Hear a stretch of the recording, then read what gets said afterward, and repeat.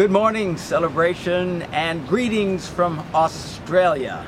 Deb and I are down here doing some events, speaking in different churches, and taking some time off in between, having some fun, checking out the Sydney area. It's really quite an amazing city.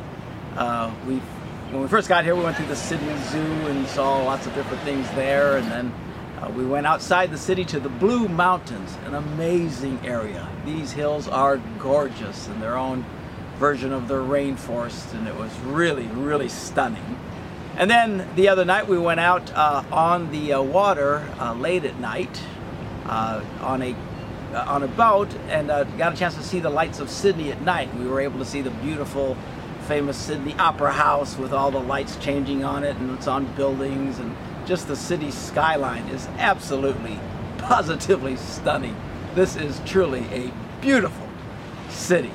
But anyway, this morning I wanted to give you an update on our Go Beyond campaign that we've been in, and announce to you the final totals. This has been something we've been at for a couple of months now, looking for a campaign where people would pledge for the next 24 months, 2 years, to give above and beyond their regular giving, and in order to help establish the church and pay for the buildings and all the different things that we're doing. So today we want to make the announcement on the amount that has been pledged so far. So, drum roll. Well, first of all, was it $500,000? No. Was it $700,000? No. Was it $900,000? No. Now the drum roll. Actually, a pretty pathetic drum. I didn't have a drum roll effect. But anyway, the amount that we got was $1.2 million. Woo! Yes. Hallelujah. Clap, clap, clap, clap, clap, clap. Fabulous. Okay. Stop clapping. All right. Now, some people will say, well, wait a minute. Aren't you disappointed that you didn't hit your goal? Our goal was $2.5 million. Well, no, we're not disappointed, and for this particular reason. This is just the launching point of the campaign. Remember, this is going to be over the next 24 months, so 2 years. And this is a great opportunity for some of you. For some of you, this is the first time you've ever done anything like this. I mean, you've come to church and you've given different amounts of money and stuff, but first time the vast majority of you have ever pledged money and said, we're going to go above and beyond and give beyond the comfort zone of what we normally do. And I want you to see what is about to happen, because if there is one area in the Bible where God has promised to do absolute miraculous things, it is in the area of finances if you'll step out and trust Him. Now, the Bible says you're not supposed to tempt God. In other words, just because the Bible says something, you're not supposed to push the limits. For example, the Bible says God will protect you and keep you from harm. Well, that doesn't mean we go up in a hot air balloon and then jump over the side going, let's see if God will protect me. Whee! I mean, you're just going to splat like a bug and get very, very hurt. So in that kind of instance, you're specifically not supposed to do it. In fact, if you'll remember when Jesus was in the wilderness and the devil was tempting him, one of the things is he took him on top of a high pinnacle and said, hey, God says He'll protect you. Jump off. And that's when Jesus said you should not tempt the Lord your God.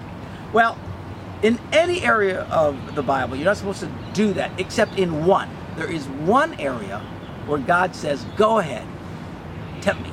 Go ahead, test me. See if I'll do it. See if I'll really step forward, because if you'll do it, you will see what I do. And it is in the area of giving. In the Old Testament, in Malachi, God told the people, look, see if I will not open the windows of heaven to you if you will give. And He challenged the people to see if He would do it. And of course, He did it.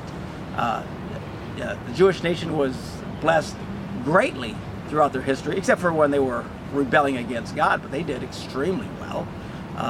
To this day, they do extremely well financially because they were raised for thousands of years about honoring God in this way. And God blesses those who bless Him. And in the New Testament, Jesus taught the same thing. He said this, give, and it will be given to you. Of course, a lot of people have never done that, and it's been difficult for them to think in that. I mean, the truth is, if you really, really, really, really knew that if you gave, God would give you back, you'd all give. Why don't people do it? Because they don't really know it. It's kind of scary. They've never tried it. Well, now during this campaign, you're going to see this opportunity. And keep in mind what Jesus said was, if you give, God won't just replace what you gave. He said it like this: give, and it will be given to you, pressed down, shaken together, and running over. The implication, he's going to give you back a lot more than you gave in the first place. So how does this apply to our ultimate goal? Well, a lot of you have done your pledge for the next 24 months, and by and large it's been, most of them were fairly conservative, which is fine. These are people who thought, okay, we already give X amount, I think we can do this much more. So they did it in the context of being, careful to do what they know they could do. Well, let's say you pledge an extra $10 a month. Now I want you to see what happens as you start to do this. As you do it in faith and expectation, you're going to discover, wow, we don't have just $10 extra this week, we've got $30 extra this week. Well, when you start to see that happen in your life, step forward and continue to do what extra more that you can do. And we will easily hit our target. Plus, you're going to notice that your financial situation is going to improve dramatically. People have tested this, guys, for thousands of years. Christians, oftentimes I talk about these other churches that give these huge sums of money, and ours is always pretty small. Well, the reason is they've been at this for a long time. Our church, by and large, is a pretty new church with a lot of new people. Just coming to church every Sunday is new to them, much less giving money they don't think that they have. Well, these churches that have done this for years, they've given and God has blessed them, and they've given and God has blessed them. And these are families that tend to be very well off financially. Of course, it's easy for the world to say, well, they're just lucky or it's just coincidental. I'm telling you, it's not coincidental. God will bless them. And if there's one thing we want to see, certainly as your pastor, I want to see you guys blessed. God doesn't want you to struggle in life where you can barely make it from paycheck to paycheck and things going wrong and stuff. If you will just start to do this in faith as you've signed up for this campaign, watch what God will do in your life. If you thought, man, I think we can get an extra $20 this month, and that's what you pledged, watch what happens. Suddenly you're going to have an extra $50. Things that would have broken in the past aren't breaking. Bigger tax refunds than you thought you would have. Some long-lost cousin kicks the bucket and gives you $50,000. Not that God is trying to kill your cousins, but you're going to see stuff that is unexpected. Suddenly, you're going to start getting in a healthier place, and as God blesses you, continue to step out in faith and see what happens. I promise you, if you'll do this in faith and truly trust God, God will bless you. Now, if you don't do it in faith and you just think, I got to give an extra $10, got to give an extra $10, well, okay, that's pretty much all that's going to happen for you. But this is a wonderful opportunity. I'm so thrilled. And the percentage of people that have gotten involved in this campaign far exceeds anything we've ever had in the past. This is really quite fabulous, and we're very excited about it. And keep in mind, even though it's not immediately the 2.5 that we had hoped for, 1.2 is far beyond anything we've ever done. Historically, over the last 10 years since we've started Celebration Church in Stevens Point, and then to this day with all the different campuses, the most we've ever raised in 1 year for extra giving is like $180,000. This is 1.2 million. This is a big deal. Which brings me to point number 2 for today. You have to understand that Satan is alive and well. And there is no way that we do something of this significance that doesn't tick him off. And he is not happy. And suddenly, we will get his attention. As long as you're not doing anything, as long as you're being insignificant, you're just being quiet, he doesn't care. Satan doesn't care if you believe in Jesus. I mean, he'd rather you wouldn't, but if you do, so what? What bugs him is when you take that faith and you do something with it. And that's often when we will find attacks of the enemy. Now the Bible says we need to be careful because Satan is like a roaring lion, seeking whom he may devour. Now if there's one thing we know about lions, and that is this: they don't just attack the big, obvious target. They look for the small targets, the little ones that wander away from the herd. Or like an enemy who would attack, doesn't attack your strongest armor. He looks for the chinks in your armor, your weakest point. Focus on the weakest point. And he will come and attack weak points. And we have to be prepared that that's highly likely to happen, if not already happening, at Celebration Church. I mean, and what I mean by that is no organization is perfect. We have weak points like anybody else. But ironically, what you're going to find is people who were happy 8 weeks ago suddenly will not be happy today, or in weeks to come and months to come will get upset about something that's not right in the children's department, or something that's not right about the way the ushers are doing something, or not right about the way the choir and the songs that they're singing, or whatever it is. And suddenly things that were of little concern become major concern, and people will start to get upset and come unglued. And let me challenge you, stay calm. Now, they are chinks in the armor. There are probably areas that are weak, and it's okay to bring those up. You know, Pastor, can we fix this? Can we do this better? But just be careful. Don't let the enemy come in and try to destroy what we have set out to do. Because I promise you, when he becomes aware, and he's already aware of the commitment that people in this organization have done, this freaks him out.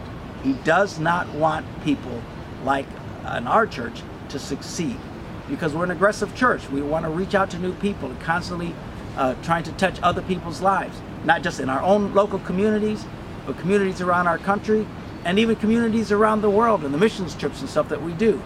I promise you, the more active we are, the more we need to be on guard. Just be ready. If you're on guard and you're aware that attacks are going to come, then it's not a big surprise. You roll with it. But if you're not careful, it'll blindside you. You'll find yourself getting upset about little things. You say, Pastor, why are you talking about this? Because I've been doing this for 30, 40 years. I know what happens in churches. Whenever God starts moving, all of a sudden, stuff starts coming out of nowhere, and people start getting upset about things that really are not that important. And the key to this is always remember, don't get so focused on your view of everything, on your life, on your ministry, the children's department, the music department, the youth department, whatever it is that you're passionate about in church. It's great that you have that passion, but don't be consumed by it. Always keep a larger view of the entire church, what we're trying to do as a group, as an organization, because our end goal is to touch people's lives for eternity.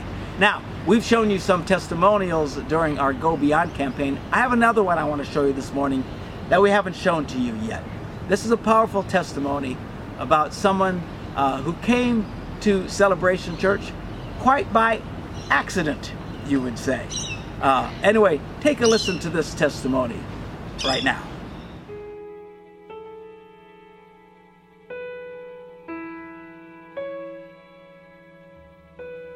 On March 18, 2008, I was institutionalized. I was jobless and had no income. I was told I was mentally disabled and would never work again. It was that time, Easter service. We were on our way to a yearly Catholic thing. We were running late, so I just told my wife to pull into this church. I don't remember much.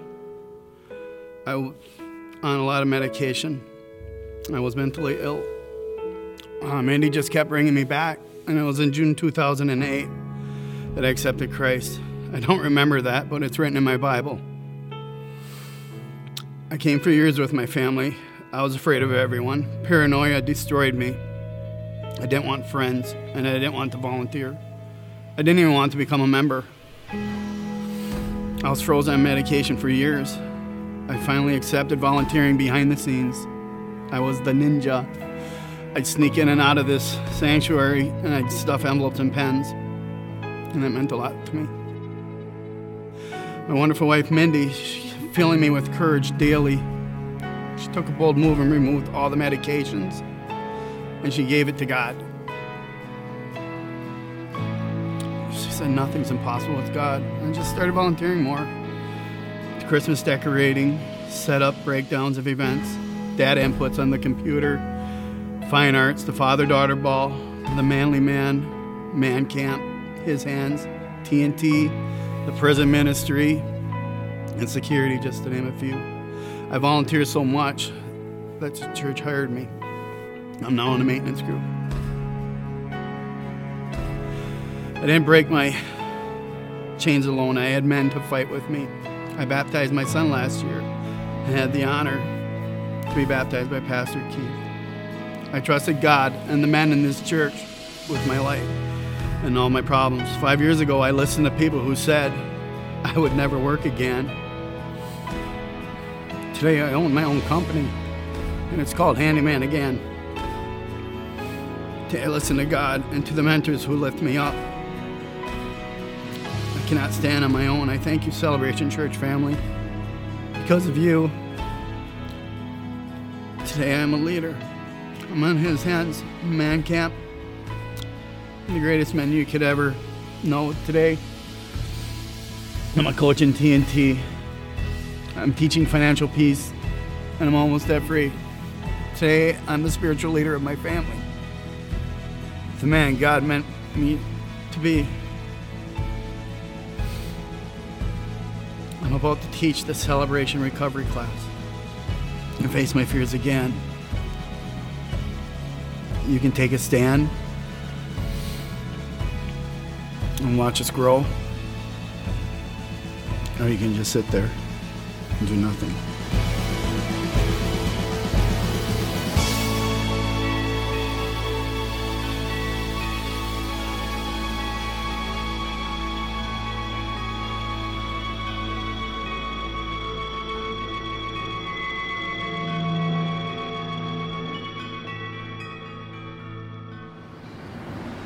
Now, it's difficult to hear a story like that and not be moved. Kenny's life was dramatically changed because of the ministry of this church, and that needs to be our focus. Always remember, this isn't about me, it isn't about you, it's not about our own selfish desires or even things we don't think are selfish, but they become selfish, things that are important but become so important to us that the overall ministry of the church is not important.